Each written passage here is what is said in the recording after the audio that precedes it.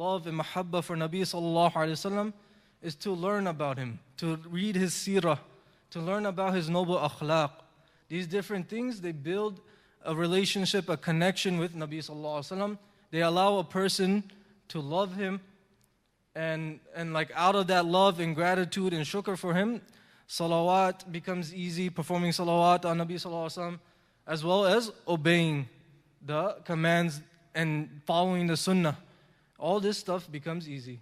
Similarly, when it comes to Allah subhanahu wa ta'ala, when a person builds that connection and ta'alluq with Allah subhanahu wa ta'ala, when he understands who Allah is, his creator, obeying Allah subhanahu wa ta'ala becomes easy when he has the love for Allah.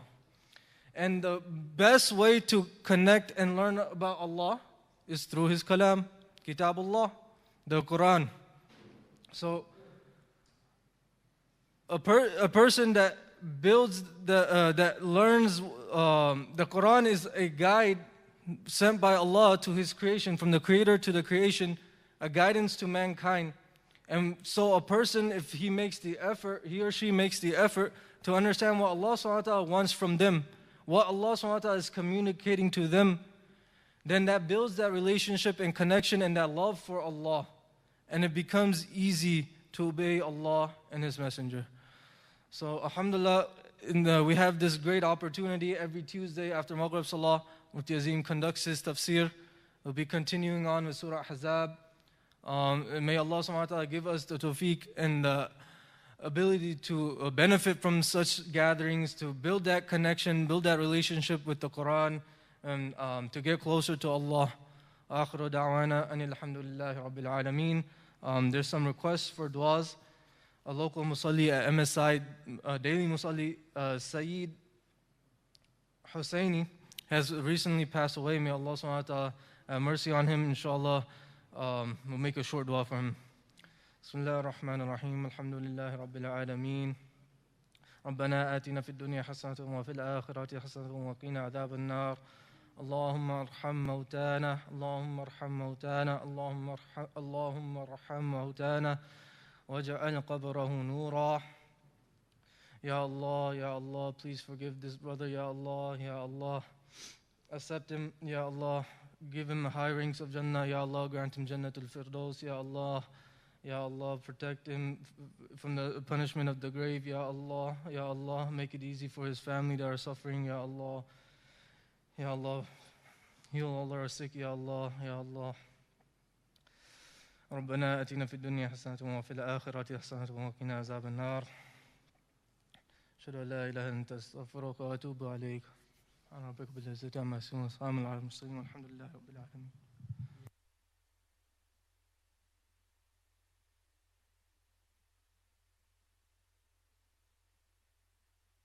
There's a Jamaat also, local Jamaat, Jamaat from Baltimore, student Jamaat, Tolab, the students of knowledge. They'll be here for 2 more days, inshallah. All the brothers are requested to benefit, spend some time, build iman, inshallah. Jazakallah khair.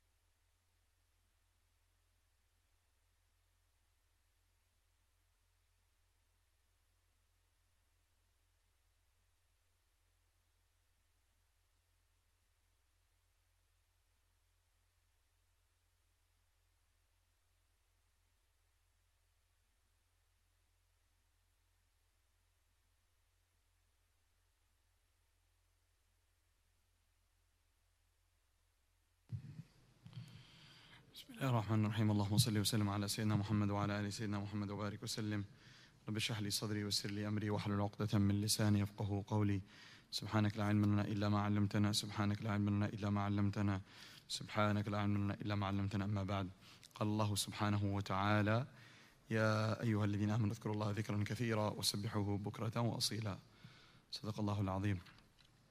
Respected elders and brothers, dear listeners, mothers and sisters, students, Assalamu alaikum wa rahmatullahi wa barakatuh. We thank Allah subhanahu wa ta'ala, the most gracious, most merciful, is giving me and giving you all this opportunity to sit with His book, with His kalam, with the intention of getting closer to Allah subhanahu wa ta'ala. As was just mentioned after Salat al-Maghrib, one of the great ways of getting close to Allah Azza wa Jal is by studying His book. And Allah Azza wa Jal, He gives this tawfiq to His chosen servants to become students of knowledge. So when we come here for our weekly tafsir, we should definitely renew our intention and tell ourselves that we're here as students of the Quran. We're here as salikin, people walking towards Allah Azza wa Jal's pleasure. We are tulab and seekers of Allah Azza wa Jal's pleasure. So all of the etiquettes of a student of knowledge, we should try our best to keep them in mind and implement them when we attend this weekly lesson. And as has been mentioned previously, that the number of intentions that you make, that is how many rewards you will get. The greater the intention, the greater the help of Allah subhanahu wa ta'ala will be with us. If a person makes intention, if a person makes niyyah that I am going to try to not only listen attentively, but I'm going to also make niyyah practicing. And then along with practicing, I'm going to inshallah tabarak wa ta'ala propagate this. So this all will immediately Allah Azza wa Jal will add this into the rewards for all of us. If a person makes just simple niyyah that let me just go check out, let me just go listen, my friends are going, let me go see this, that, then your reward, your take home from that is going to be very less. But if we renew our niyyah that we say, Allah, I'm here to seek you, I want your pleasure, I want your happiness, I want this dars of tafsir to become a means of my heart being filled with your love and the love for everything that you dislike to be taken out of my heart. Right? The hatred for all that which you hate and the love of that all that you love. That's my niyyah. That is why I'm here. Then Allah Azza wa Jal will definitely fulfill your niyyah, your intention, and will grant you that. And immediately we should make niyyah practicing whatever we hear and propagating. And as I always mention in every dars that also we should make niyyah that Ya Allah, whatever I need to hear in my life, whatever situation I'm going through, whatever difficulty I'm going through, Ya Allah, allow me to hear that which is pertinent and will give me an answer to that. And alhamdulillah, I'm so excited to share that whenever I say this, regularly after a talk, after a dars, people come up to me, one or two individuals will be the ones who will make the effort to come and share this with me that, you know, alhamdulillah, whatever they were looking for. Over this past weekend when I was traveling, a person came to me and said, some questions I've been suffering with, problems I'm going through for the past 15 plus years. Alhamdulillah, today in this 1 hour I got that answered. And he was emotional, he was crying. And I thought, subhanAllah, you know, look at how Allah takes care of His creations. When people have talab, when people have genuine need, then Allah Azza wa Jalla will send the people and will share and I'll inspire them to say what is needed most for that individual.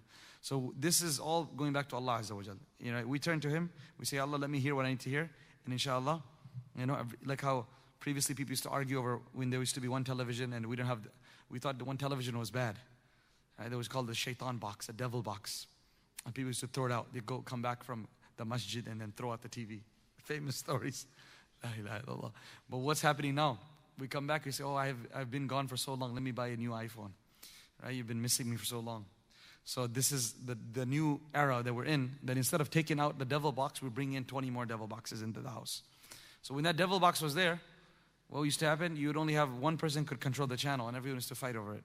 But with the various mini dajjals available in everyone's hands, everyone can control their own channel as they wish. That's a sad part about it. But I was just saying it on a positive perspective here, is that when we are speaking with Allah Azza wa Jal, then we have our private channel. We can, even though it's one broadcast, but you can fine tune it to your own needs. And Allah subhanahu wa ta'ala will give you what you need to hear. Allah Azza wa Jal mentions, Ya ayyuha alladhina amanu, O believers, اذكروا الله ذكرا كثيرا. Remember Allah Azza wa Jal abundantly. وَسَبِّحُوهُ بُكْرَةً وَأَصِيلًا, and exalt Him early morning and late afternoon.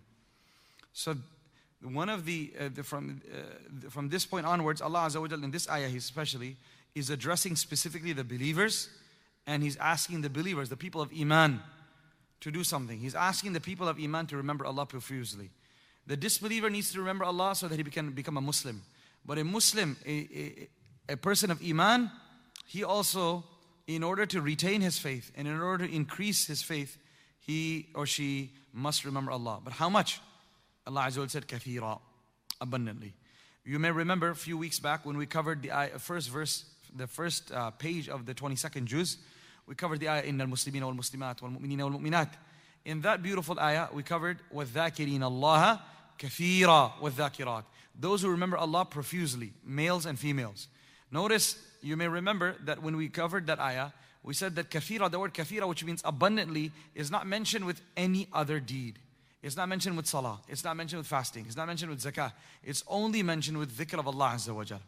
It's only mentioned with the dhikr of Allah. Because dhikr of Allah is something that a little bit is not sufficient. It's not good enough. It's good but not good enough. You need a lot. Like when a person, part of our natural diet, we have to eat various types of fruits and vegetables and proteins and things of that sort. And of course you have to drink water as well. But if a physician says that you are becoming dehydrated, or based on your blood test results and this, and your GI says, the doctor says you've got other various issues, you need to drink a lot of water. You need to avoid kidney problems, etc. So he emphasizes drink a lot of water, 8 glasses, 10 glasses, whatever the case may be. Now a person becomes, aware of this, and he measures how much he's drinking, right? And it's always, of course, healthy, very healthy to drink a lot. So he's not just drinking once a day, but drinking measured. He's saying, how much did I drink? Right? Did I finish this big bottle? Did I finish this half a liter bottle, 1 liter bottle? So this is the way dhikr of Allah Azza wa Jal is not sufficient that we do a little bit. Allah wants us to do abundantly. Another thing is that, just like, number one is that no other command Allah Azza wa Jal says kathira in the Quran, it's only referring to dhikr. Number two, Allah Azza wa Jal did not give it did not specify what does kathira mean. He left it open-ended. Kathira, a lot. Push yourself until you feel that you have, done enough. Like Zamzam. May Allah take us all to the Haramain al-Sharifain soon. And may Allah allow us to drink Zamzam over there. The Prophet ﷺ said, the one who drinks Zamzam, how much Zamzam should you drink? He said, until you feel it in your lungs, until you feel it in your chest rather, until you feel it in your chest. You drink and drink and drink until you really feel that you can't drink more. And then the Prophet ﷺ said, this is the sign of a mu'min. A munafiq can't drink much. He will drink a little bit and he'll leave it. A mu'min will force himself to drink more and more. Now when you hear this hadith about the virtues of drinking Zamzam, then you'll push yourself really to drink more than an average person. So dhikr is something that every one of us is required, must do, to keep our iman in check.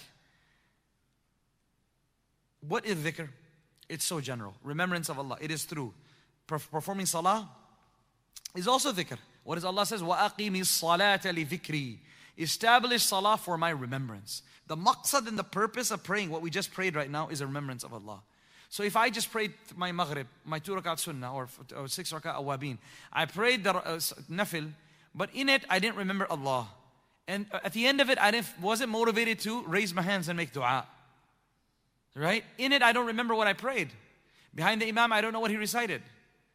My ruku and sujood were very quick. I don't even know how many times I said Subhan Rabbil Azim and Subhan Rabbil A'la. My beloved friends, ask ourselves, did we fulfill the purpose of that prayer then? The purpose of that prayer was to remember Allah Azza wa Jal. And if at the end of the prayer, I'm not motivated to make dua to Allah, I'm not motivated to, sit and do a few tasbih, then what did that salah give us?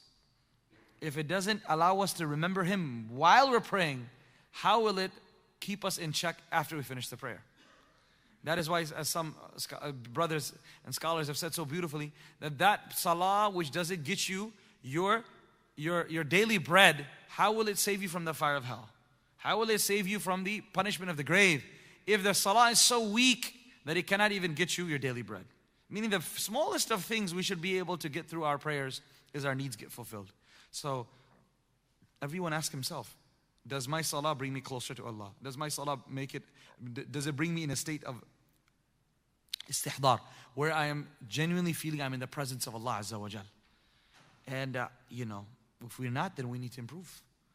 We can't continue our life like this. One of the pieces of advice that we hear and we share with parents of younger children is that there's certain things you got to do as parents. We have to do it for our kids when they're young. Otherwise, they suffer the rest of their life. And one of those things is like you say, give them a habit of brushing their teeth twice a day, or thrice a day, and spend 2 minutes, right? The dentist will give you all the details of that.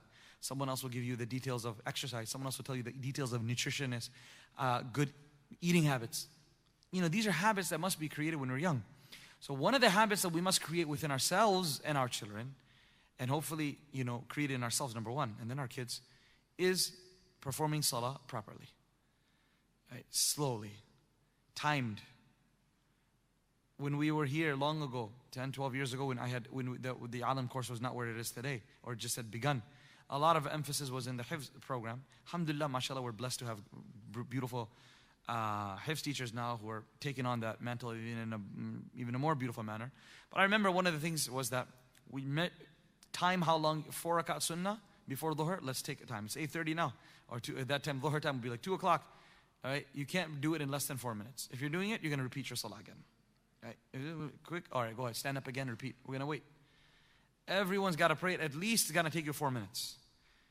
And if we get that habit every single day at home, to slow the pace down of ourselves and our children, then inshallah this is going to be set with them for life. But if we don't monitor this, really, my dear brothers and sisters, if some of us haven't learned this when we're young, now we're 40, 50 years old, we don't know how to pray slowly. Right? Allah forgive us. We know who we are. We know what the quality of our prayer is. It goes back down to the habits we unfortunately didn't create when we were young, and because of which we were paying the price for it until now. And now you're 60 years old, 50 years old, and who even reflects? How many of us even look at the watch and say, okay, how long did my salah at home, my maghrib at home, my isha at home, my fajr, my sunnah took? Most of us don't even consider that this is something to think about. And if someone else sees us praying fast, they're not going to come up to us and say that. And if they did, oh boy, that would be, make us very upset and would say, mind your own business, etc., etc. Things of that sort, which are incorrect. So we have to, that's why, do muhasabah ourselves. Take stock of our own quality of our salah. Measure the time. It's not just that I think I did okay. No, for every single thing, we focus on improvement. How can we improve? How can we, do better than what we did yesterday? Similarly, that must be the condition of our prayer.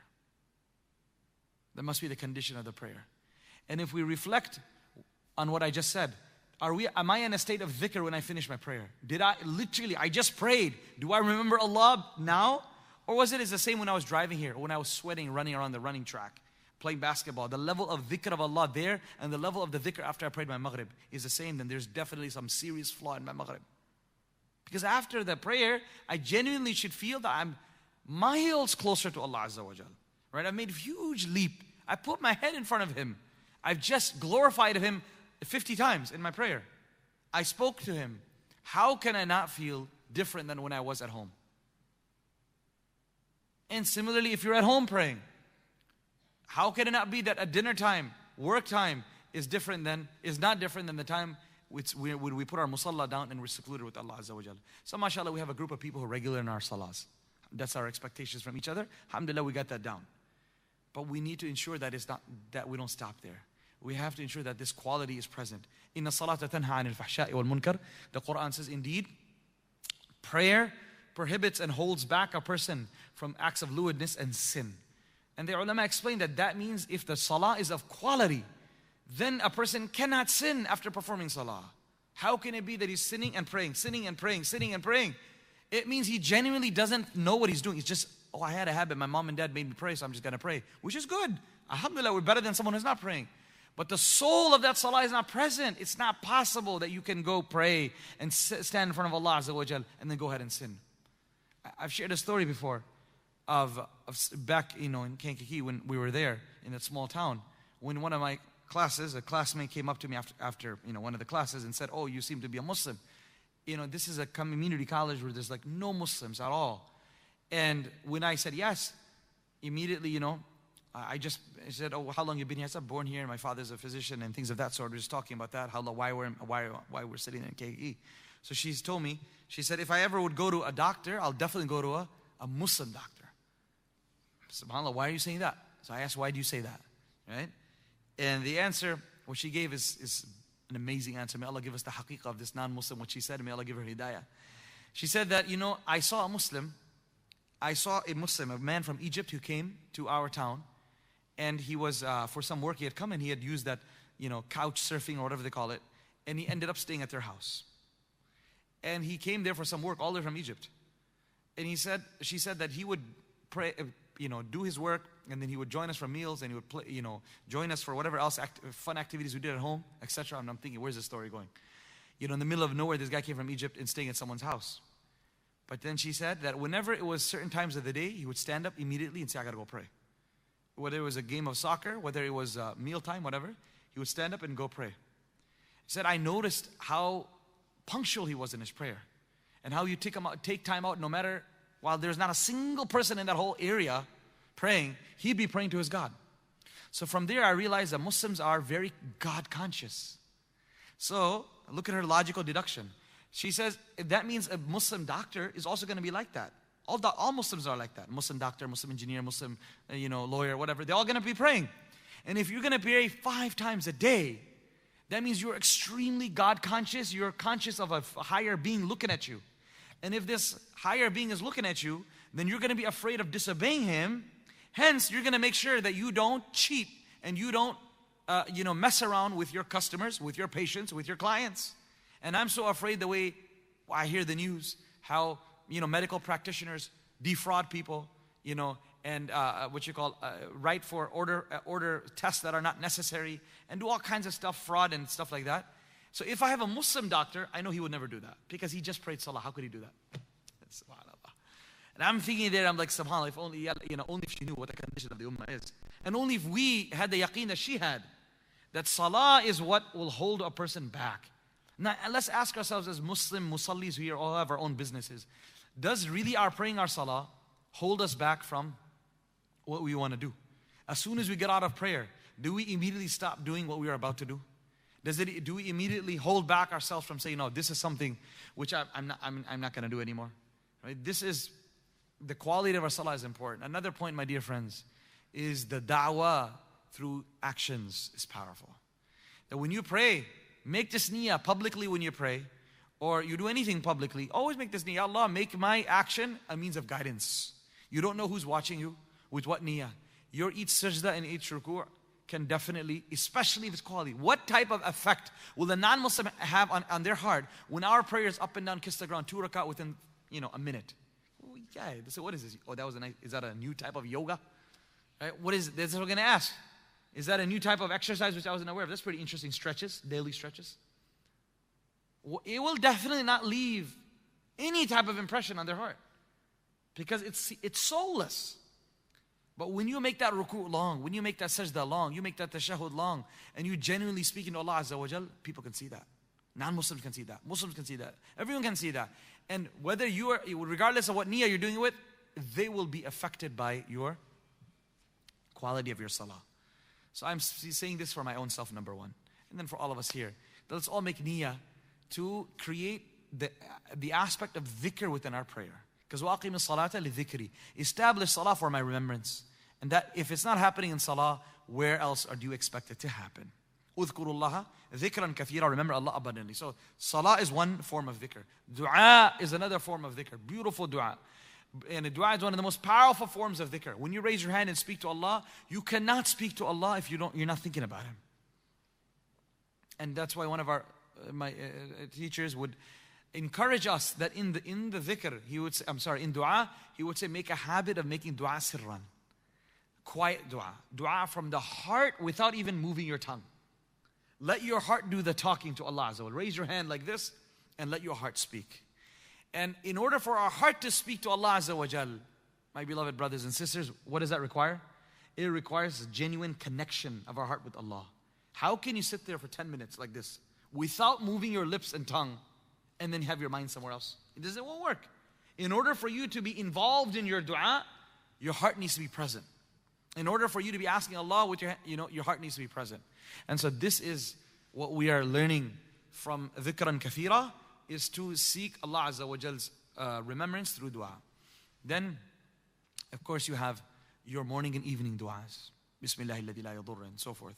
Then you have our tasbihat after every salah. Subhanallah, walhamdulillah, la ilaha illallah, Allahu Akbar. And then a daily wird that we should keep. For example, 100 istighfar every single day, 100 salawat every single day, morning and evening, right? 100 times subhanallah, subhanallah wa bihamdihi, subhanallah al-azim. Do you remember the other day we talked about that the one who recites 100 times subhanallah, what happens? Who remembers that? Okay, and 100 hajj. And no one, mashallah, 100 hajj. 100 hajj, if you say subhanallah, right, 100 times. And a reward of that. And then no one else will get more reward except for the one who did more than dhikr than you. So subhanallah wa bihamdi. And if you say that, subhanallah wa bihamdi, subhanallah al-azim, or subhanallah wa bihamdi 100 times, additionally, even if you committed sins equivalent to the foam of the oceans, Allah Azza wa Jalla will forgive that. Simple things. So I'm not gonna remember this, nor will you remember, unless you write it down. You make a list next to your bed and say, this is my goals. Before I got to bed, do a checklist. We all are, mashallah, corporate people, have backgrounds in all sorts of checklists, and every single thing is an app, and every single thing is, mashallah, in an organized manner. Right? The oil change has to be done, the tire rotation has to be done, the trees need to be planted. Fulan, every single thing, mashallah, tarteeb. That tarteeb needs to be brought into the dhikr of Allah Azza wa Jalla. That every morning and evening I have to have a checklist. Just tape it in your car. Right? When you're going to work, when you're driving to school, make sure you're taking care of that. Keep it next to your bed. And before you go to bed, make sure you look at it and see, have I done that? This is what we encourage the students to do, and I encourage all of you to do it as well. We have, I can share with any of you who's interested. We have a sheet that's got the various adhkar and a'mal on it. It's for the month. And you check it. You can make your own. You can download it. You can get it from me, whatever the case is, right? And you take a look at it. I can't do this. Let me start off. And of course, I would encourage everyone to start off with a basic fara'id and some adhkar. And then after you've done very well on that for a month or 2-3 weeks, then you can add one more. And thereby leading a life in which you're always in the state of consciousness. You're a consciousness of Allah Azza wa Jalla through the state of dhikr. وَسَبِّحُوهُ بُكْرَةً وَأَصِيلًا. Remember Him morning and evening. So that's why you got your Fajr and Maghrib, or Fajr and Asr time. Spend a little bit of time after Fajr and Maghrib. Spend a little time after Fajr and Asr. I would encourage the brothers who pray Maghrib here regularly, pray Isha here regularly, pray Fajr here regularly, or any other masjid. The best thing is don't rush back home. Give yourself 5 minutes. 5 minutes, just make it in your mind that I'm not going to stand up from my place of salah for the next 5 minutes. This is the best thing. Pull out your tasbih and do it. Whatever is waiting for you, outside or at home, it can wait for another 5 minutes. It's not going to die. You came here to pray salah, already you took out 10 minutes to do that. You can add definitely another 5 minutes. So that's the best way to do that. Connect it. I ask my teachers all the time, how do I keep myself regular in adhkar? And this is their advice to me. Connect it with a prayer. Take Fajr, Maghrib, Isha. Take one of those salahs and connect the adhkar with that. Second thing is, have a dedicated salah after which you're going to make dua. One salah a day at least. That after which you're going to make a lengthier dua. Choose it. Isha is a nice one. I like Isha. Usually it's done by the end of the day, finish. If you're a morning person, Fajr is great. But you just got to make sure you don't fall asleep. Right? But those are the times, Fajr, Isha, or any time you're calm, you're not stressed out. Sit there, let everything zone out from everything else, and do your dhikr of Allah Azza wa Jal. The Prophet ﷺ said in a beautiful hadith, أَلَا أُنَبِّئُكُمْ بِخَيْرِ أَعْمَالِكُمْ وَأَزْكَاهَا عِنْدَ مَلِيكِكُمْ. Shall I not inform you of the very best actions? وَأَزْكَاهَا عِنْدَ مَلِيكِكُمْ. And it's most pure in the malikikum, by your king, by your Lord. وَأَرْفَعِهَا فِي دَرَجَاتِكُمْ. And it's most lofty in your levels, meaning it will push you the furthest in your levels. وَخَيْرٌ لَكُمْ مِنْ إِنْفَاقِ الذَّهَبِ وَالْوَرَقِ. And it is much more better for you than spending of gold and silver. SubhanAllah. What else could it be? Best of actions, most pure in the sight of your Lord, will push up your levels the most, Better for you than spending gold and silver. وَخَيْرٌ لَكُمْ مِنْ أَن تَلْقَوْا عَدُوَّكُمْ. Better for you than coming face to face with your enemy. فَتَضْرِبُوا أَعْنَاقَهُمْ وَيَضْرِبُوا أَعْنَاقَكُمْ. And then you fight with them and they fight with you. They said, Ya Rasulullah, what is this action that is better than all of this? He said, ذِكْرُ ta'ala. The remembrance of Allah subhanahu wa ta'ala. This is by far the best thing. Now you wonder, how is this possible? Because if a person is in a constant state of dhikr, what will happen is that he will have the ability to obey Allah no matter what the occasion is. No matter when, where, what, how. If you're in a state of dhikr, you will do what Allah asks you to do. But if we're not in a constant state of dhikr, we may feel like doing something. Like today I'm in a mood of it, so I'm going to come pray 3-4 salahs in the masjid. Tomorrow I'm not in a mood, so Allah forbid I sleep through. Today you can't work like that. That's why dhikr of Allah has been mentioned the most virtuous deed, even than jihad, zakat, everything. Because if you have dhikr down, everything will be down. If you got dhikr corrected, everything will be correct. But if dhikr is not there, then everything will fall apart. My dear brothers, and sisters, this is why I encourage us, here at the end of my tafsir, I usually do a short couple-minute dhikr session. Why is that? Because unfortunately, we don't do it ourselves. Like every single thing, we gotta do it through, until someone doesn't force us to do it, until we're not encouraged, until we don't have an environment, unfortunately, we just don't get it done. Those people who do their dhikr regularly, 20, 30 minutes a day, alhamdulillah, they continue doing it. But for the vast majority of the ummah, including myself, we're so weak. We need environments. And that is the reason why I encourage people at home to sit down with your family and do dhikr. You don't have to do it out loud if you don't want to. You can do it softly. But have a time set that everyone sits and do dhikr. Just like we should pray salat with jama'ah at home if you miss the prayer at the masjid. Only pray at home together. Similarly, after that, have a time for dhikr. And I think in the ajib, secular, liberal world that we are living in right now, and Allah consciousness is not there. You tell someone, hey, come and pray Isha and Fajr at the masjid. He's going to say, you're crazy, man. No, I can't do that stuff. You tell him, leave this sin. He said, no way, I'm addicted to this stuff. I can't give this up. All of these things will be hard. My opinion, and inshallah I'm not incorrect, is that if you can get him to do dhikr with you, that's it. Tell him, okay, fine. You don't want to pray, you don't want to go to the masjid, you don't want to give up this sin. Just why don't you join me in dhikr? That guy who is drinking, who is involved in zina, who is involved in smoking, who is involved in drugs, he's not going to come and tell you, oh, you know what, I think this is actually, not proven from authentic hadith. Right? That's not his issue. Even though it is proven from authentic hadith that Rasulullah ﷺ did dhikr in so many different ways. And there is a book that I have referred you all before, written a compilation by Mawlana Abdul Hayy Laknawi with the introduction and footnotes by Shaykh Abdul Fattah Abu Ghudda rahimahumullah on the virtues of dhikr and the proofs of dhikr done collectively and individually in all forms, out loud and softly. So there are a whole collection of hadith. If you study it, you'll get the answers. So this person, you just tell him, why don't you just repeat after me, La ilaha illallah. Tell him, read it. The chance of him obeying you and listening with you is much better than him sitting and coming with you for Fajr and Isha. The chance of him doing that than giving up his drugs and zina and whatever else is much better. Start him on dhikr daily.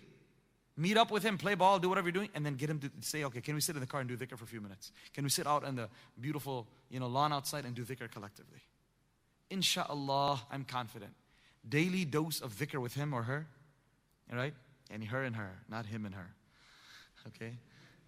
Just now you guys take it to the next level. It's like, oh, we got the answer.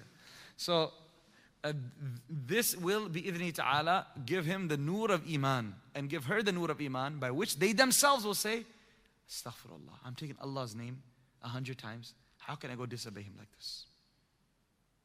Everyone knows what they need to do. Everyone knows what they need to stay away from. It's the issue of the willpower, the strength, the tawfiq. That's not there. We all know what needs to be done. We don't need another book to be written. We don't need another website. We don't need another app. Everyone knows what needs to be done and what we should stay away from. The issue is bringing your knowledge into action. That's the hard part. And through the remembrance of Allah and doing dhikr, insha'Allah, that will become helpful and easier for us. هو الذي يصلي عليكم وملائكته ليخرجكم من الظلمات إلى النور وكان بالمؤمنين رحيما. He is the one who pronounces blessings that descend upon you with His mercy. And so too His angels pray for you to bring you forth from the veils of darkness into the light of faith and guidance. وَكَانَ بِالْمُؤْمِنِينَ رَحِيمًا. For He is ever merciful to the believers. Allah reward the person who brought this. MashaAllah, cold water.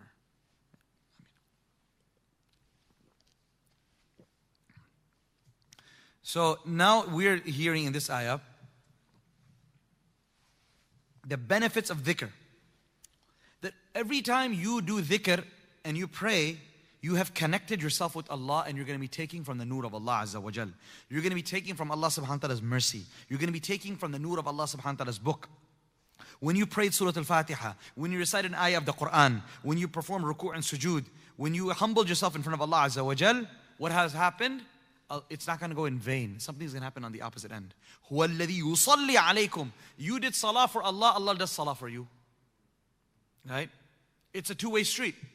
It's a two-way street. You're not going to walk empty-handed. You're not going to go back home empty-handed. You're going to get something. يُصَلِّي عَلَيْكُمْ. Allah Azza wa Jal is going to pronounce His blessings upon you. Right? What does that mean? Your heart will be filled with sakina, with comfort, with just such an amazing level of peace that you find in the masjid. This is my solution to anyone who says, I got a son who's got problems. Every single day I get texts. 21-year-old doesn't want to pray anymore. 22-year-old wants to leave Islam. 23-year-old wants to change her gender. 24-year-old is attracted to the same gender. This is the normal, every single routine. 19-year-old wants to take his life. The one solution I give, bring them to the house of Allah Azza wa Jal. Just bring them. Just, bring them to the house of Allah. Let them sit. Even if they don't want to pray, let them sit. And let everything, let them absorb the environment of the masjid. An environment where people are praying, people are reciting. How nice it was, mashallah, alhamdulillah. We had nine safs for Maghrib today, right? And with the presence of all the students, we're so blessed, alhamdulillah. I think we have 7-8 safs for Dhuhr every day now too. Right? So when you come and you pray with 250 people Dhuhr, or 300 people your Maghrib or Isha, and even if you don't pray, you just hear the Quran being recited, it cannot leave you unaffected. It must leave an impact. So the answer to all of you who are trying to work on your friends, work on that dhikr that I told you. Get them to do some dhikr outside. And then slowly guide them to come here. Guide them to come here. And inshallah, tabarak wa ta'ala, don't push them beyond that. Just come into the state. Come in. You're going to say, let me tour you get an architectural tour. And you believe me, I have seen the effect on the hearts of the people during just a tour. Muslims and non-Muslims. Because why? The masjid is a place filled with angels. Billions of angels. Billions of anwarat. I remember I went with one Skinner scholar to the beach once. In the night.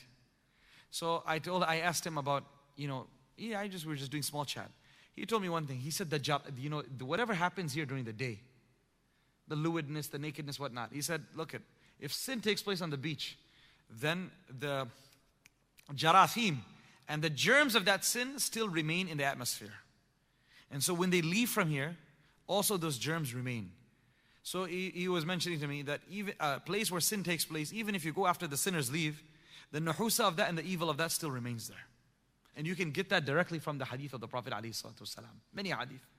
That one hadith in which Rasulullah ﷺ was praying, when was returning from an expedition, and the Sahaba rested, and he rested as well. They were extra tired.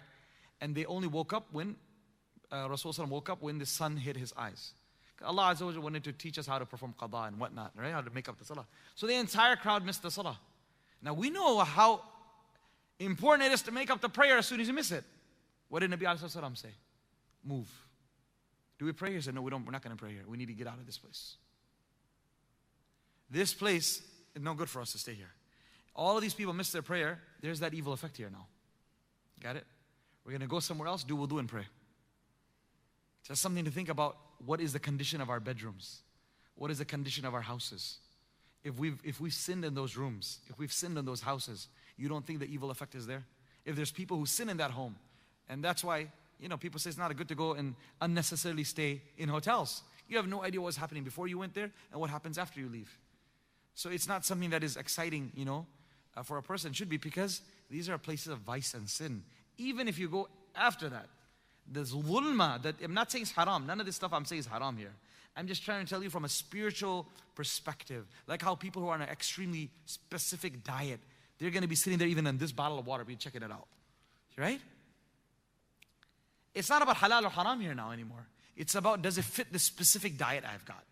So if you want to go on a high taqwa diet, then it's not about who's there and who's not there. It's about what happened in this place.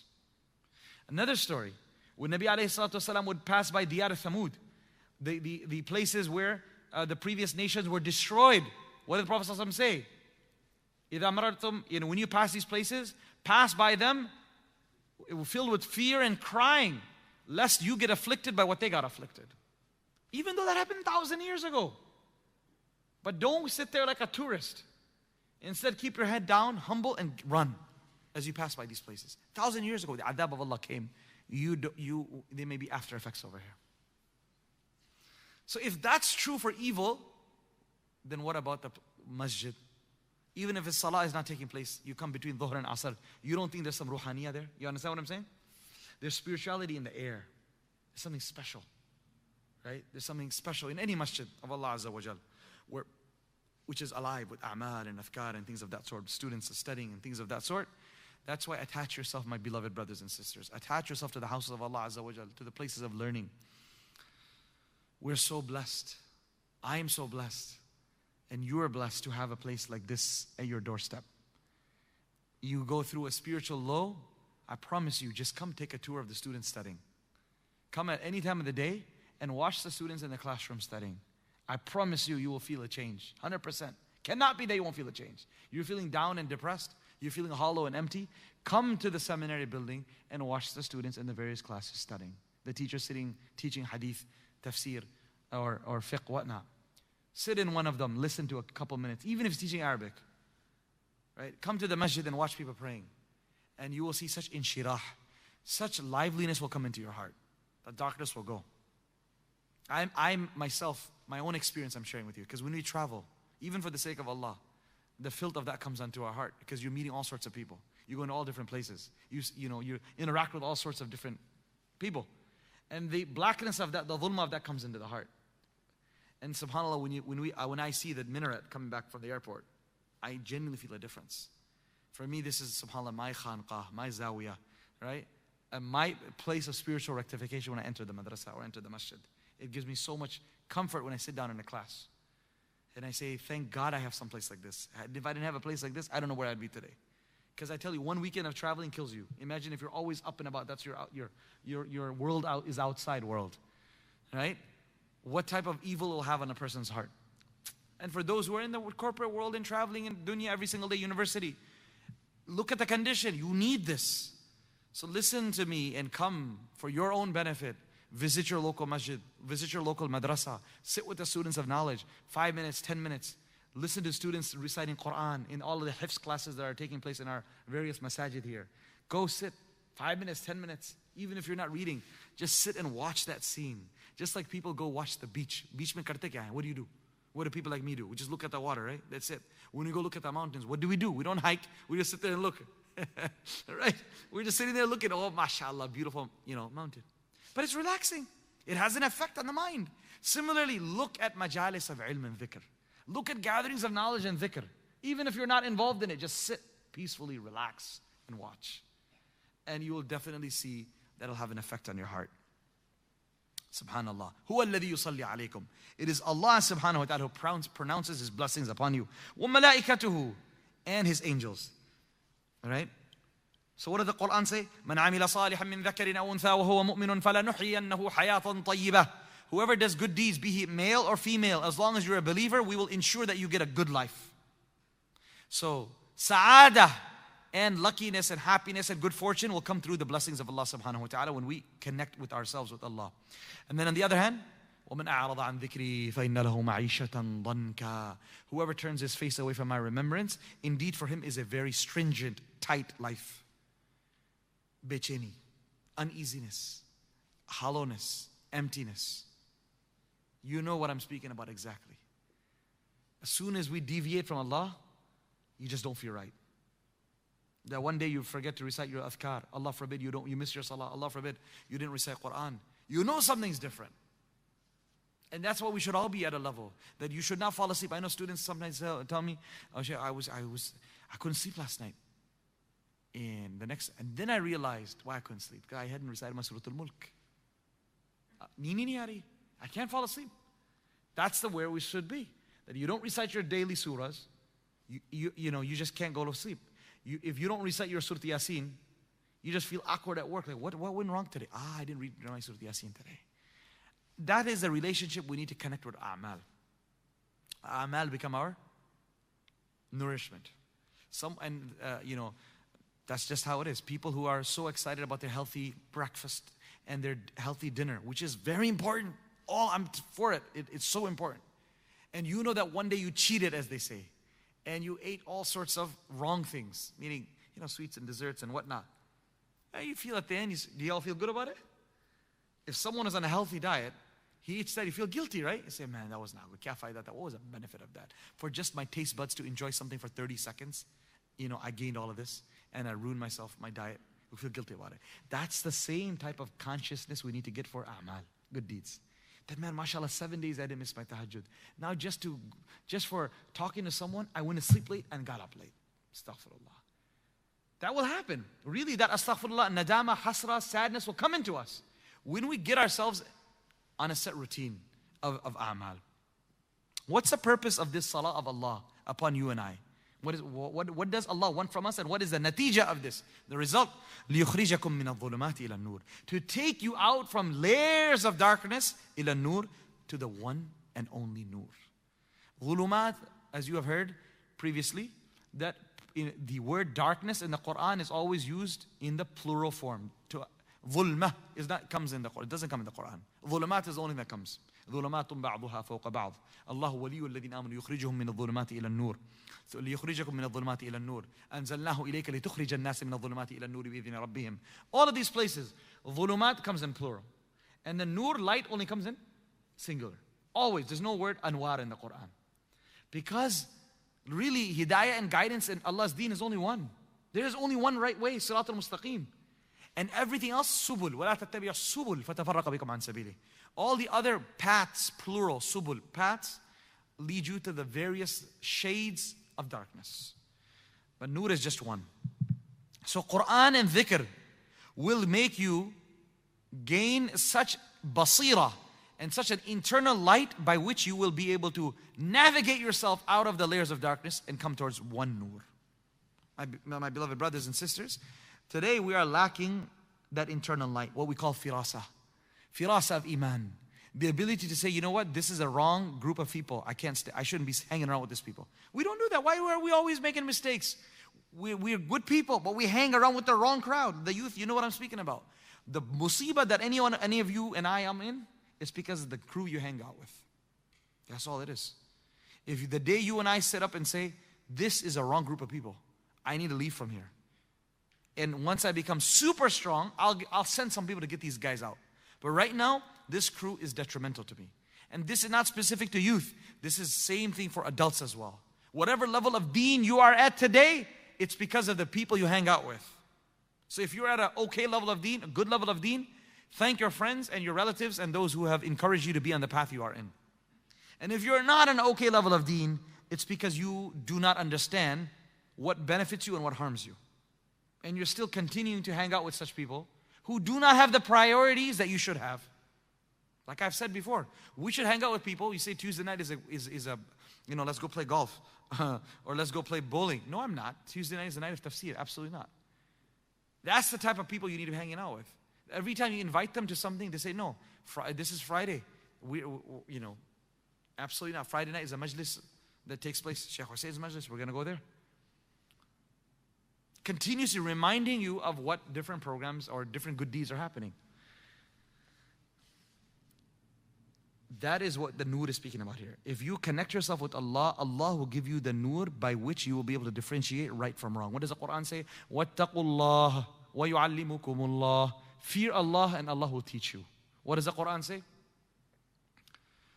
إِن تَتَّقُوا اللَّهَ يَجْعَلْ لَكُمْ فُرْقَانًا. Indeed, if you fear Allah, Allah will give you furqan. Allah will give you that flashlight, فارق بين الحق والباطل, that will be able to help you differentiate between righteousness and falsehood. That is a result of taqwa. If we have taqwa, you'll get that light. So when Quran says, Allah will send blessings upon you, angels send blessings upon you, what is the benefit of that? What is the end result? You'll be able to guide yourself out of the darkness towards nur. What Allah says in Surah Hadid, وَيَجْعَلْ لَكُمْ نُورًا تَمْشُونَ بِهِ. Allah will give you such nur by which you will be able to walk. My beloved brothers, I think that the era that we're living in, a fitan, wherein every week gets worse than the previous week. Every day gets worse than the previous day. Every single minute is more difficult to remain a Muslim than the previous one. We cannot hope to live a mu'min without Allah Azza wa Jal giving us that nur. Because there's so much confusion, so many conflicting fatwas, so many conflicting opinions of random people outside. And different isms are all over the place. It's so scary. And people are slipping and falling all over. We need that nur by which we can walk through this dark night. And that nur will come from only from Allah. And it will come from Allah when we do His dhikr. And when we show our humility and humbleness in front of Him. وَكَانَ بِالْمُؤْمِنِينَ رَحِيمًا. Allah Azza wa Jal is so merciful upon His servants that He will give you this nur. So if Allah is merciful with us, we also need to show mercy to one another. The Quran and the Nabi ﷺ said, وَإِنَّ أَبْعَدَ النَّاسِ مِنَ اللَّهِ الْقَلْبُ الْقَاسِي. That indeed the furthest person from Allah is the one who's got a hard heart. The furthest from Allah is the one who's got a hard heart. Don't be harsh with one another. Be forgiving, be merciful. You know, subhanAllah. Be merciful with your spouse. Be merciful with your kids. Be merciful towards your parents. If you find yourself in a situation when someone is begging you for something and you say, nope, I don't care, I'm going to say no. That's not good. That's not something to be proud about. You know? Okay, in my house, no one can stand up to me. In my house, my kids, they know better. My wife knows better. Or my husband knows better.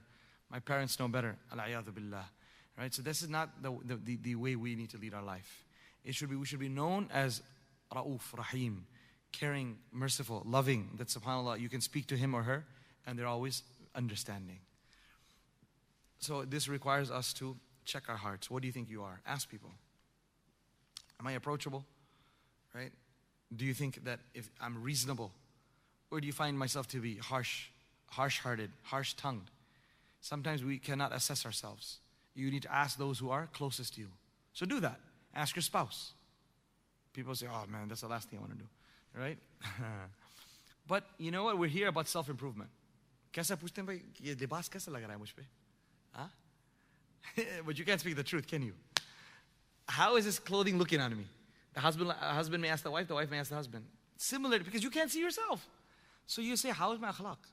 How is my character? Where do you think I need to work on?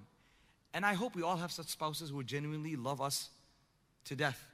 And will say, you know what? These are the great things. These are, if you allow me to say, these are not the so great things. And then that doesn't ruin the relationship. That's how we should be. We should work. And those of you who are not married yet, inshallah, whenever your time comes, that's the type of wife or husband you're looking for. Who you can have this earnest, real straight up conversation. You know, tell me what I need to improve on. And with very respectfully, they can tell you and you don't mind. Or you can tell them as well. And they should have this open relationship that we're here to improve. Because the idea is we want to be with each other in the highest levels of Jannah. If you tell your wife or you tell the husband, you know, I will go for vacation. If he can afford business class, he can afford a penthouse, he can afford it. Why not? MashaAllah. Well, you know, you don't want to be staying, you know, subhanAllah, in a very dirty one-star motel. It's not about just going for vacation. It's about getting a nice place. So it's not about just getting to paradise. You want to get to the highest level possible, right? How are you going to get to the highest level possible? Through your character and your akhlaq. That's why as a husband and wife, we need to work on each other's akhlaq, character. And we are, you know, helping each other build. So your spouse, if she or he doesn't have this jazba and this desire to improve in their ibadah, in their akhlaq, then bhai, puri zindagi, all your life you've been suffering with the wrong group of friends. And I beg my young listeners here who want to get married, Think a million times, guys and girls, before you get married. Think a million times. It's not a joke. You get into the wrong school, you get into the wrong, major. Fine, you could, what is, you wasted a 1 year or 2 years. You got in a wrong investment. We know people who lost 5 million, 10 million, 20 million. They're alive. They still got food to eat. You will survive it. But you end up getting a wrong spouse. It's hard. Very hard. Because what happens, your deen goes down. Your deen will go away. And this is both for males and females. I'm not speaking only one. You have to choose that guy or that girl who is going to keep your iman and your deen strong. Not strong, will push it. Everyone should be looking. This is my genuine opinion to boys, is that when you're choosing a girl, choose a girl that will definitely have more taqwa than you. If you read just your Isha and go to sleep, you need to find a girl that prays her tahajjud before she goes to sleep. If you pray tahajjud before you go to sleep, you need to find that one that prays tahajjud in the morning. Because as men, we're different. We're going to be always getting polluted by the outside world in so many different ways. We think different, we act different.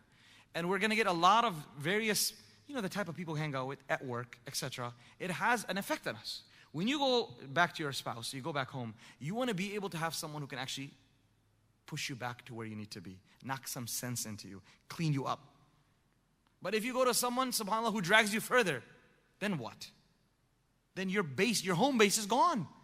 That's your home base. Your home base has got to be guarded. You lose money at home. You lose all the money in the office. But you come home, at least you want your house to be guarded. Not that the door is locked, broken, windows are broken, and you're safe inside, the house is empty. That's a pretty bad day. You lose something outside, fine, but you don't want to lose at home. And who's the guard at home? Is your wife, is your spouse. She's going to make sure the filth doesn't come into the house. She's going to make sure that your children remain safe. So this is the key thing we need to ensure. If you don't, you will suffer for the rest of your life. Ask me afterwards, off the mic, of all the people who, I've got too many stories of people who are suffering because they made this foolish decision of marrying someone who is not ahead of them in the deen. It's not about equal. You heard me what I said.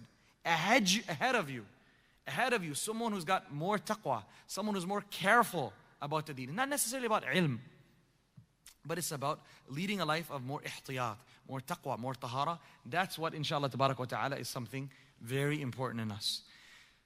And the girls, obviously, when she's looking, that's what she should be looking at. That, subhanAllah, I am at whatever level, but I want to find a husband who has also got more ilm than I do, who will ensure that I make the correct decisions, who will assist me when I'm making mistakes, who will assist me when I have to make decisions about our children's tarbiyah.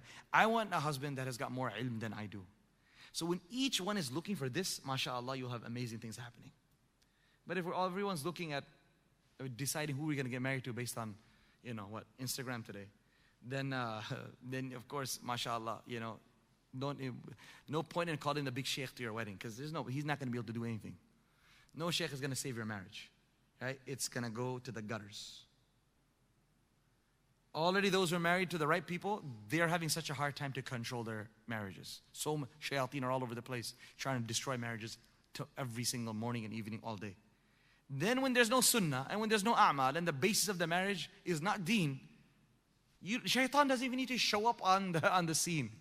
He's like, I already got my khalifa in the house. One of the two. He will take care of it. So I could speak about this every day. Why can I speak about this every day? Because if you marry the right person, if more than 50% of your issues of your whole life are taken care of. Seriously, I would not even, Nabi ﷺ himself said that. Nabi ﷺ said the one who, marriage is half of your deen. If you're married, then just make sure you take care of the other half. At least half is done. Half is taken care of. 50% deen complete. Charge, when you're charging your phone, 50%, we pull it out when you got to run. 50% till I can move with this. So you got married to the right person, alhamdulillah, 50% done. Now inshallah, the rest of the 50% will take care of it on the go.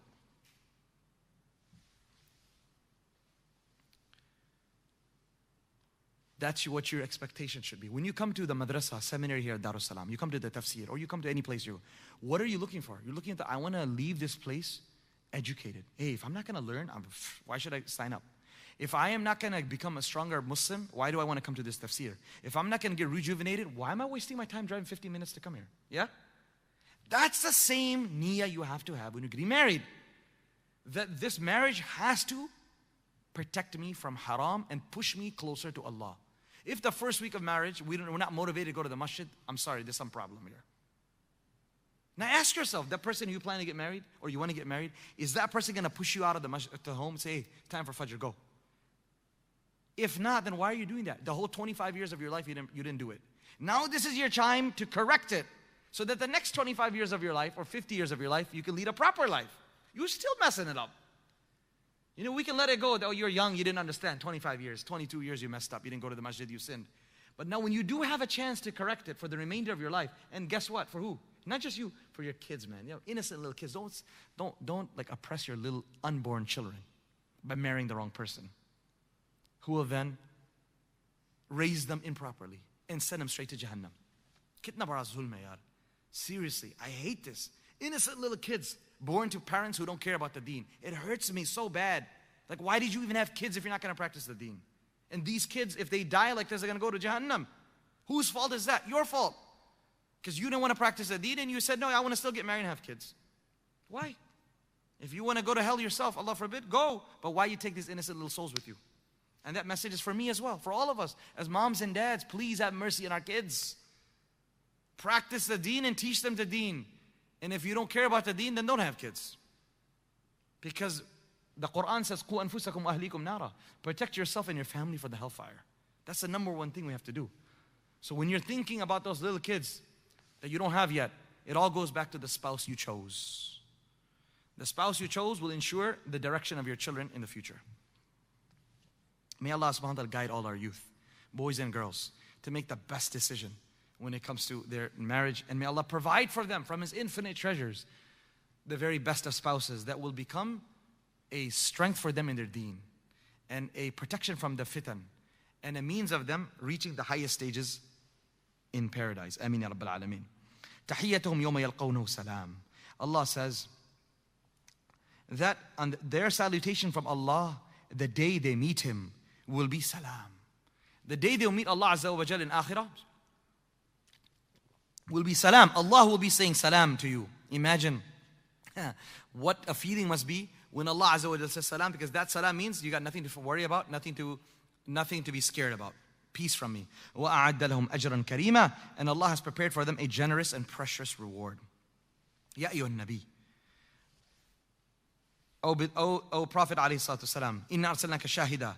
Indeed, we have sent you as a witness to all of the world, meaning a witness upon your ummah. Nabi alayhi salatu wasalam is a witness on the day of judgment. That, Ya Allah, I invited my ummah and they believed. These are the people who believed, these are the people who didn't believe. Similarly, Nabi alayhi salatu wasalam is going to, in the ummah of Nabi sallallahu alayhi wasallam and the Prophet alayhi salatu wasalam will be a witness against the previous nations, who will say, Nuh didn't come to us, Lut didn't come to us, come on. They will say such things in front of Allah. And Allah Azza wa Jalla will ask Rasulullah and will ask the ummah of Rasulullah to stand up and speak up. فَكَيْفَ إِذَا جِئْنَا مِنْ كُلِّ أُمَّةٍ بِشَهِيدًا وَجِئْنَا بِكَ عَلَى هَؤُلَاءِ شَهِيدًا. The Rasulullah started crying when the Sahabi was reciting this verse. How will that day be? When we will bring witnesses from every nation and we will bring you as a witness against everyone. Nabi Sallallahu ummah will stand up and say, Ya Rasul, oh Allah, these people are lying. Nuh Sallallahu did definitely come to them. Lut Sallallahu did definitely come to them. And these people will say, where did you all show up from? And they'll say, well, we were the ummati of Rasulullah. We were the last ones to come, but we had the book of Allah that said all of this. So we have the proof that the prophets did come. So Nabi alayhi salatu is shahidan. Wa mubashiran. The Prophet alayhi salatu is a giver of glad tidings. Wa nadhiran. He is a warner. So mubashiran, he gives glad tidings to who obeys him. Nadhira, a warner who disobeys him. Wa da'iyan ila Allahi bi'idhnih. And the Prophet alayhi salatu is a caller and inviter, warner to humanity. وَسِرَاجًا مُنِيرًا, and a luminous beacon to all nations. MashaAllah. 4 qualities of Rasulullah. Number 1, shahidan, is a witness. Number 2, mubashiran, giver of good tidings, a bearer of glad tidings of everlasting delight in paradise. وَالنَّذِيرًا, a forewarner to humanity of Allah's nearing judgment. داعيا إلى الله بإذنه, a caller to Allah by Allah's permission, meaning the one who calls towards Allah's ma'rifah, to know Allah, introduce Allah to the people. And lastly, sirajan munira, a luminous beacon, a lantern that shines and fills everyone's heart with nur. So we understand from these verses that the Prophet ﷺ had two responsibilities. One was the aspect of tabligh, of inviting people, sometimes warning them, sometimes giving them glad tidings, both carrot and stick. You got to do both. And number two is the aspect of tazkiyah, purification of the soul. This is Siraj al-Munira. That the Prophet ﷺ's responsibility is to purify the soul from all the diseases. رَبَّنَا وَبَعَثْ فِيهِمْ رَسُولًا. O Allah, send from amongst them a prophet who will do the following. يَتْلُو عَلَيْهِمْ آيَاتِكَ, who will recite the verses of your book. وَيُعَلِّمُهُمُ الْكِتَابِ, will teach them the book. وَالْحِكْمَةِ, and wisdom. And lastly, number 4, وَيُزَكِّيهِمْ, who will purify them. So one of the main responsibilities of the Prophet ﷺ was tazkiyah. And that is hence the responsibility of the students of knowledge. That as we learn Quran and Hadith and Arabic and this and that, we must become masters of tazkiyah as well. And tazkiyah is not something you write on the board. Tazkiyah is something you implement within your own heart. And your bright heart will then impart that tazkiyah onto other people. May Allah Azza wa Jal make us from amongst those who are able to purify our hearts from all the evil diseases that we are all suffering from. وَبَشِّرِ الْمُؤْمِنِينَ بِأَنَّ لَهُم مِّنَ اللَّهِ فَضْلًا كَبِيرًا. Allah says to the Prophet ﷺ, and give glad tidings to the believers that for them there is a great bounty from Allah awaiting in paradise. Give them this glad tiding, mashallah. Right? The deen is about bishara. Let us share good news with people. Let us be genuinely encouraging to people. Let us be the bearer of good news, because I'm sure even the worst person who's committing the most sins, he's definitely done a couple good things, right? Highlight those good things and say, mashallah, what you've just done is something so beautiful, right? Someone who doesn't pray, but you want to get him to prayer. You're not going to get him to prayer by telling him all the sins of not missing out prayer. Instead of highlight the good things that he's doing and the rewards Allah will give him for that. We like appreciation. We like to think that Allah loves us. And when we hear about how much Allah will give us for the good things we're doing, then inshallah we'll also give up the bad that we're doing. So my dear beloved brothers and sisters, become bearers of glad tidings for the people. Share news of mercy. وَلَا تُطِعِ الْكَافِرِينَ وَالْمُنَافِقِينَ وَدَعْ أَذَاهُمْ وَتَوَكَّلْ عَلَى اللَّهِ وَكَفَى بِاللَّهِ وَكِيلًا. And do not obey the disbelievers. Do not yield to the dictates of the disbelievers and the hypocrites, but rather overlook their harm and rely on Allah alone, for sufficient is Allah as a guardian.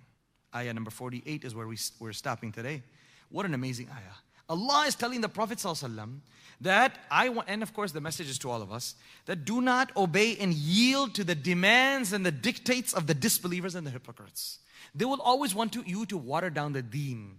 They will always want you to accommodate their weird ideas. The deen cannot accommodate anyone. Acknowledge that you're a sinner, okay. But you want us to change the deen, that won't happen. That cannot happen, because we don't own it. We didn't write the script for it. We cannot change it. But you want to say that I'm a sinner, please make dua for me, one day I'll change. Alhamdulillah, of course, the door is open for everyone, for all the sinners, for all of us. But we cannot go ahead and change it. So Allah is telling Rasulullah, do not listen in and obey the dictates and the demands of the disbelievers and the hypocrites. And then وَدَعْ أَذَاهُمْ, my beloved brothers and sisters, overlook their harm. They're going to get upset. They're going to curse you out. They're going to boycott you. They're going to try to harm you financially. They're going to try to embargo you. They're going to try to do whatever. دَعْ أَذَاهُمْ, let them. Leave them. Right? Don't allow their punishing you to become a means of you giving second thoughts to changing the deen. SubhanAllah. You are loyal to what Allah has taught you and Rasul has taught you, you're not going to change it. وَتَوَكَّلْ عَلَى اللَّهِ. That's not easy. It's not easy to say, I'm sorry, I'm not going to change my position on this because I'm following the Sharia, I'm following the deen. Leave it or take it. It's not easy to do that because you might lose your job. You might lose your friendship with someone. You might lose your relationship with people. How are you going to get the guts to do that? How are you going to get the strength to do that? وَتَوَكَّلْ عَلَى اللَّهِ. Put your reliance upon Allah. That Allah, I don't need anyone's friendship. I don't want any manager. I don't need anyone's money. Allah will provide for me from His infinite treasures. I need to do what's right. So that is tawakkul. When you're going to stand up and speak what's right, you're going to have to expect there's going to be retaliation. So how do you get the strength to be able to do what's right and not worry about the retaliation? Tawakkul. Reliance upon Allah. وَكَفَى بِاللَّهِ وَكِيلًا. Allah Azza wa Jal is sufficient as a guardian. That's what the ulama say. إذا أردت أن تكون أقوى الناس فتوكل على الله. If you want to be the strongest of people, put your reliance upon Allah. وإذا أردت أن تكون أغنى الناس. And if you want to be the wealthiest of people, فكن بما في يد الله أوثق بما في يدك. Then trust what's in the hands of Allah more than what you trust in your hands. If you want to be the wealthiest and you want to become the most self-sufficient, then trust what Allah has and Allah's treasures more than what you have in your hand. وَإِذَا أَرَدْتَ أَن تَكُونَ أَكْرَمَ النَّاسِ.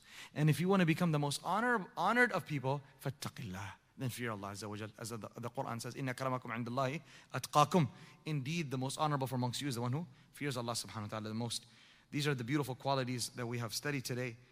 We ask Allah Azza wa Jal to make you and I an embodiment of these qualities, of khashiyah, fear, of dhikr, to be in a constant state of dhikr. I request you all to keep me in your prayers, and we continue to make dua for all of you as well. We should share and do a couple minutes of dhikr, inshallah. Before, for those of you who are listening here online, I wanted to share a couple of programs that are happening this week. As we know, the Ashura is coming on Thursday. We should all be fasting, and we should also try to fast one day prior to that or one day after that. So either Wednesday and Thursday or Thursday and Friday. And I request you tomorrow, inshallah, after Salat al-Maghrib, here live and online, we will have a program specifically on the significance of Ashura and the significance of Muharram. What is the virtue of fasting and what is the virtue of this month? So tomorrow after Maghrib, inshallah, Maulana Farhan Sharif will speak about the historical background of Muharram. People want to know. There's a lot of misconceptions. Oh, you can't get married in Muharram, yeah? That's very common, no? People have said that, right? People just said, "Pata nahi log bhul gaye shayad sab shaadiyan ho rahi hai, Muharram hai, chal raha hai." People forget. No, Muharram you can get married. So we're going to talk about that, about the issue of marriage in Muharram to everything else, the various innovations that people have come up with and the history behind that, and the virtues of Ashura as well. Inshallah, tomorrow after Salatul Maghrib, join us online and live as well, and share that message with people from our Masjid DS YouTube channel. Additionally, we also have our Tafhim program starting this weekend. So the online classes are starting this weekend. Please benefit from that. This is offered on site and online. All of you who are listening to me online, please benefit from that. Saturday class is going to be History and Development of Fiqh, Introduction to Hadith Sciences and Aqidah Part 1. Sunday is going to be Fiqh of Salah Part 1, Surahs of Salah, and Purification of the Heart. 3 classes taught over 3 hours with live instruction Saturday morning or Sunday morning, and on site and online for both men and women. Ideal age, I would say, is high school and up. So professionals, working people, college students, and of course high school students and above. So this is a part of our weekend 4-year program. It's open enrollment. You can come in any semester. We teach over a total of 24 courses over a period of 4 years. And alhamdulillah, this has been going on since 2014.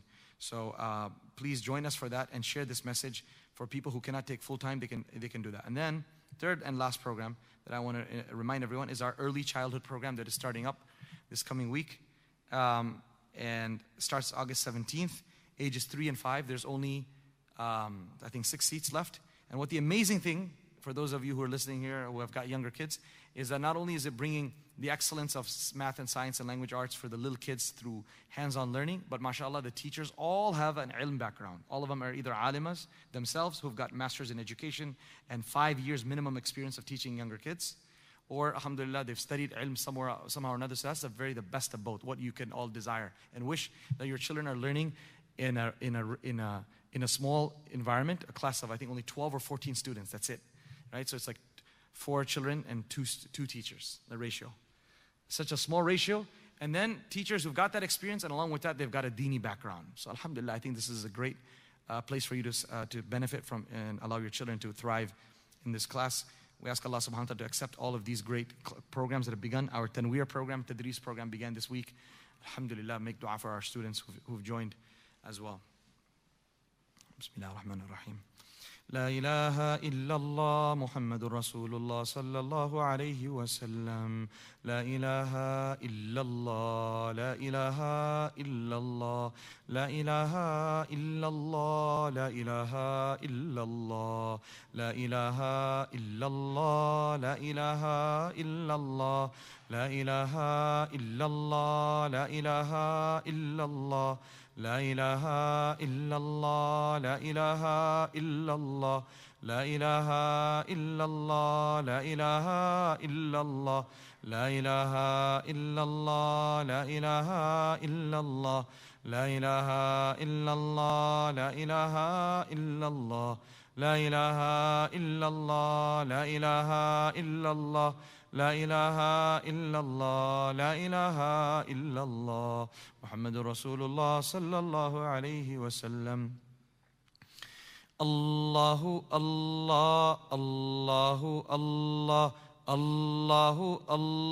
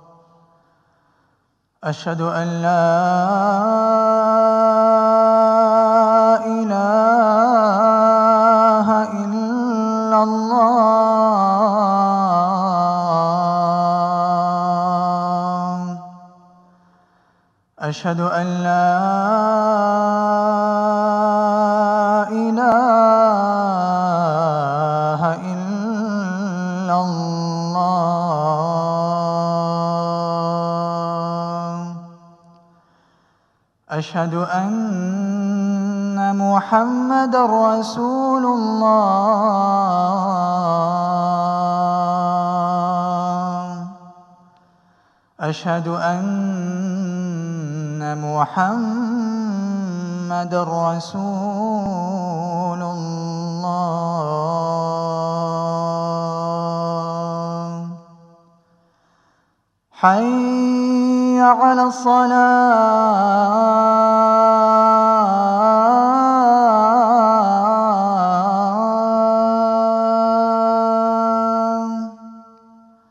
حي على الصلاة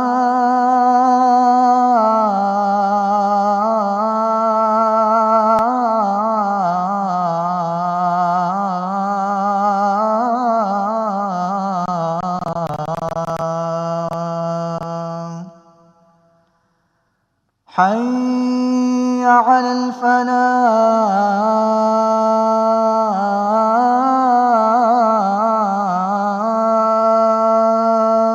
الفلاح حي على الفلاح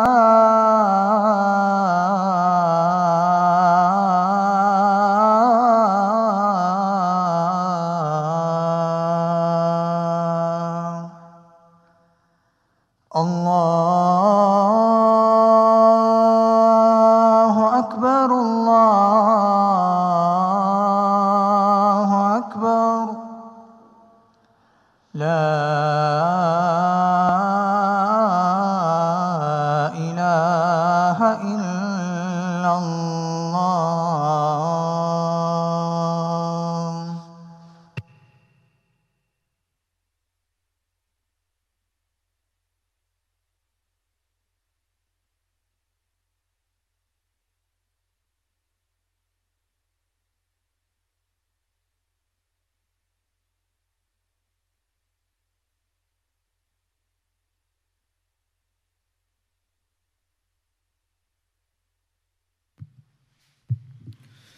الله أكبر الله أكبر الله أكبر الله أكبر أشهد أن لا إله إلا الله أشهد أن لا إله إلا الله أشهد أن محمد رسول الله أشهد أن محمد رسول الله حي على الصلاة حي على الصلاة حي على الفلاح حي على الفلاح قد قامت الصلاة قد قامت الصلاة الله أكبر الله أكبر لا إله إلا الله استووا اعتدلوا.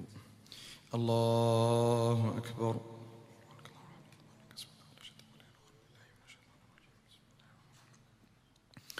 الحمد لله رب العالمين الرحمن الرحيم مالك يوم الدين إياك نعبد وإياك نستعين اهدنا الصراط المستقيم صراط الذين أنعمت عليهم غير المغضوب عليهم ولا الضالين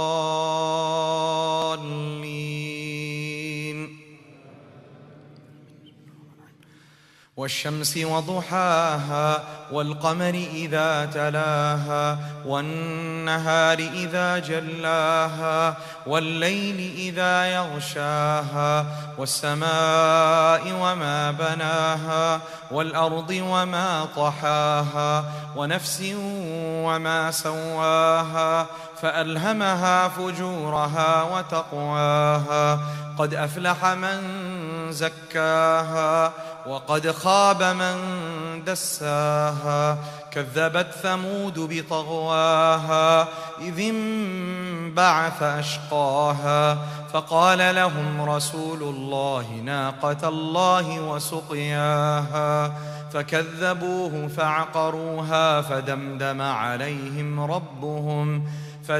عليهم ربهم بذنبهم فسواها ولا يخاف عقباها. الله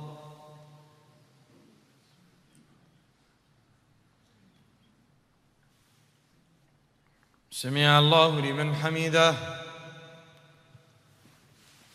الله أكبر.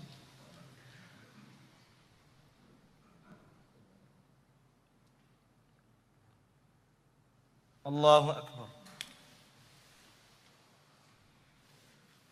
الله أكبر.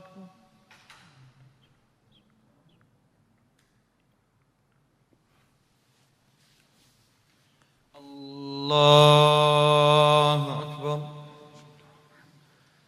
الحمد لله رب العالمين الرحمن الرحيم مالك يوم الدين إياك نعبد وإياك نستعين اهدنا الصراط المستقيم صراط الذين أنعمت عليهم غير المغضوب عليهم ولا الضالين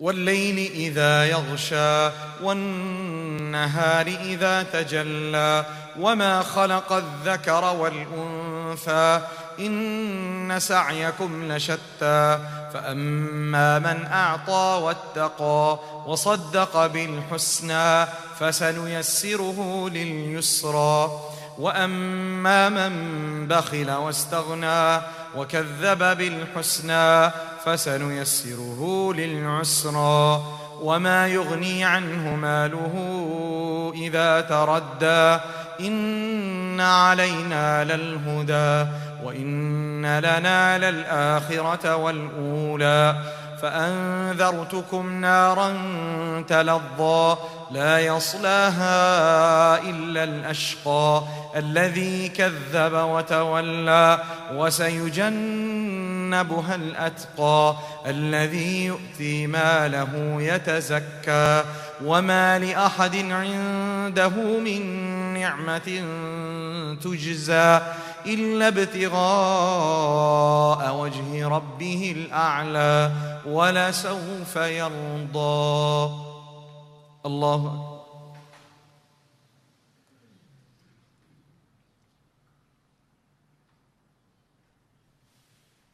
سمع الله لمن حمده. الله أكبر.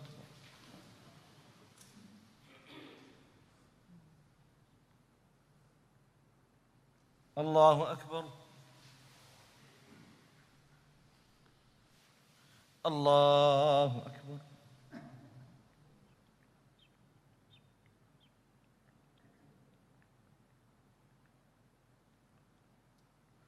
الله أكبر.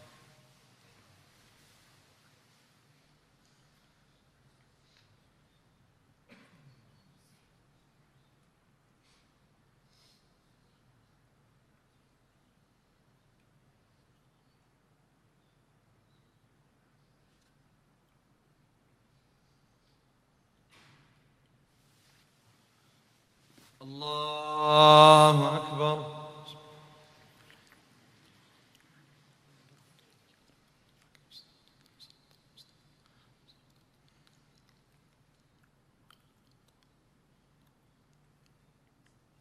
الله أكبر.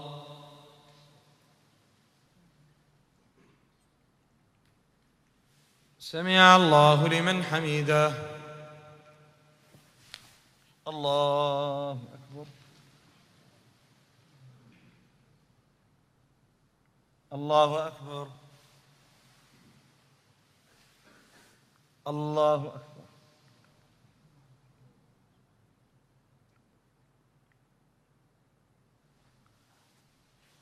الله أكبر.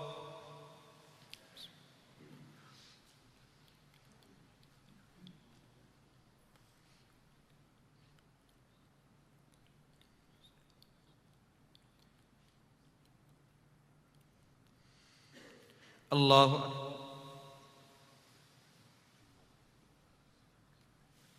سمع الله لمن حمده. الله أكبر.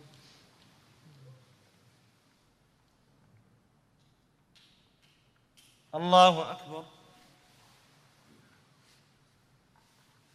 الله أكبر.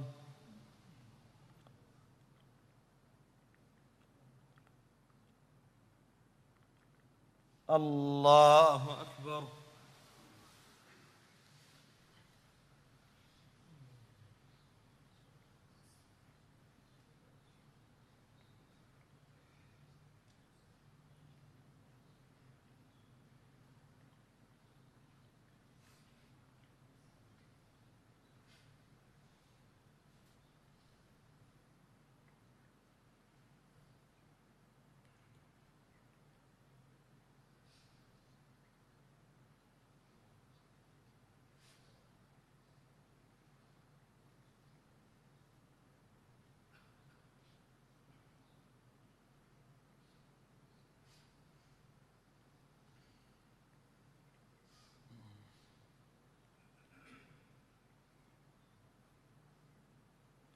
السلام عليكم ورحمة الله. السلام عليكم ورحمة الله. الله أكبر. استغفر الله استغفر الله استغفر الله الذي لا إله إلا هو الحي القيوم. الله لا إله إلا هو تعوذ بالله ولا يحتم شيئا إلا ما شاء الله.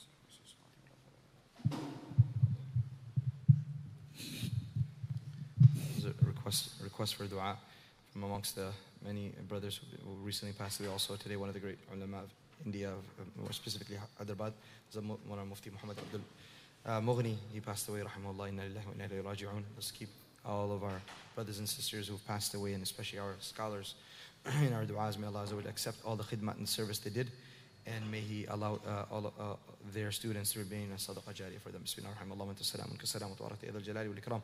Allahumma lakal hamdu kullu wa lakal shukru kullu. Allahumma fil hayyina wa mayyitina wa shahidina wa ghaibina wa saghirina wa kabirina wa dhakirina wa unthana. اللهم حييت منا فحي على الإسلام ومتوفيت منا فتوفوا على الإيمان. اللهم اغفر لهم وارحمهم واعف عنهم وادخلهم الجنة. اللهم نقهم من الذنوب كما ينقى الثوب الأبيض من الدنس. اللهم اجعل قبرهم روضة من رياض الجنة ولا تجعل حفرة من حفر النار. اللهم لا تحرمنا أجرهم ولا تفتنا بعدهم وأبدلهم دارا خيرا من دارهم وأهلا خيرا من أهلهم. اللهم يا حي يا قيوم اشف مرضانا مرضى المسلمين واشفهم شفاء كاملا دائما عاجلا مستمرا.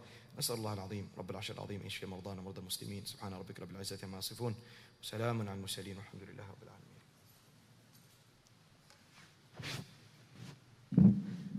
Inshallah, after the remaining sunnah, there will be a visiting jama'ah from Baltimore, alhamdulillah, as students of knowledge and 2 scholars with us, alhamdulillah. So they'll be here with us till Thursday. So tonight after Isha, after the remaining sunnah, and also tomorrow evening, also after Isha, they will have a short talk. I encourage the students and the musallis who can spare a few minutes to join and benefit, inshallah. Additionally, tomorrow after Salatul Maghrib, we'll have the Ashura program. The Ashura program, the talk and dinner or iftar after Maghrib tomorrow, inshallah, Darus Salam here on site as well as on the live stream. Please join us for this important lecture that will discuss the virtues of Ashura and the virtues of the entire month of Muharram.